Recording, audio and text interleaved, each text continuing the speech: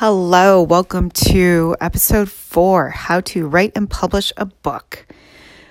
Okay, Photoshop, we talked about that last week, and it had a big learning curve for me, and it continued to. So it was taking me so long that I decided to look for other applications to format the book.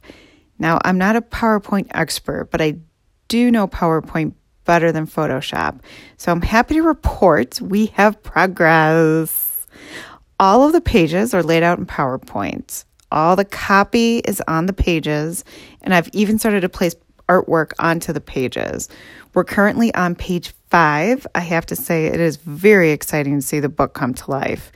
When Izzy sends me the illustrations, though, I do open them in Photoshop, and I make sure they're at the correct size and the correct DPI.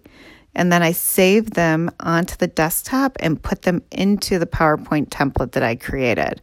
So we have a process and we have progress.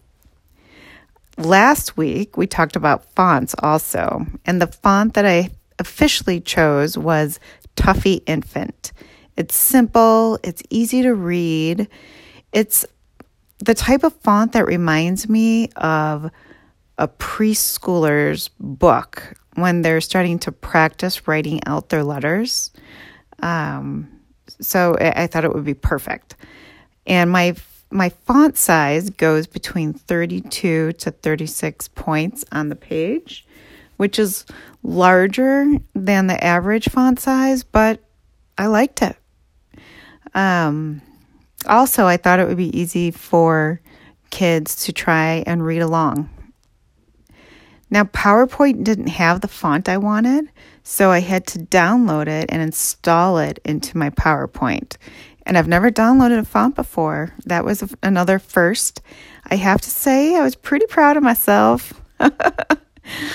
On the Illustrator front, Izzy is not moving as quick as I would like. I hate to rush the artistic process, but, I'd like to finish the book. We have 14 days left of the stay-at-home order in Illinois, and that would put us at May 31st. That's when some of the restrictions are going to be lifted, and kids might be able to practice sports again in small groups, and restaurants might open at, a certain capacity.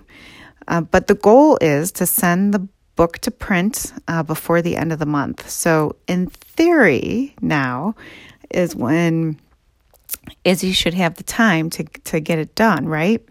So it has driven me a little nuts to see her finish a painting on canvas and do some sketches in between the book pages. I think I'm going to have to start requesting a certain number of pages a day to help move things along. So hopefully next week, the book will be close to finished. That would be extremely exciting. You know how many books will have recommendations or endorsements on the jacket of the book or the back cover? Well, I started thinking, wouldn't it be neat to ask her grade school art teacher to make a comment for the book? And Izzy said, why not ask Kristen Bell?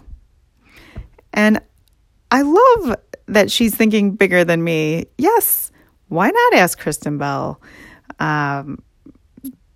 Maybe she'll say no, maybe she won't respond, but maybe there's a chance she'd say yes.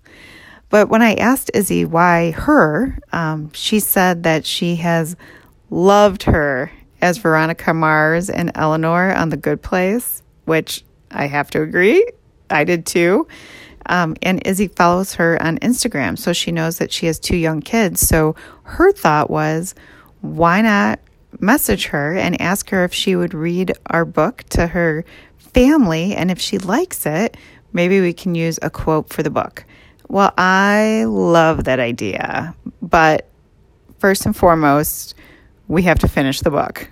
So I now also have a blog, so check that out if you need to reference maybe one of the websites that I've mentioned in previous podcasts. Or you just want to see it in writing other than then hear it here. It's howtowriteandpublishabook.net. So can't wait to check in next week. Bye for now. Until then, be well, keep safe, and find some joy.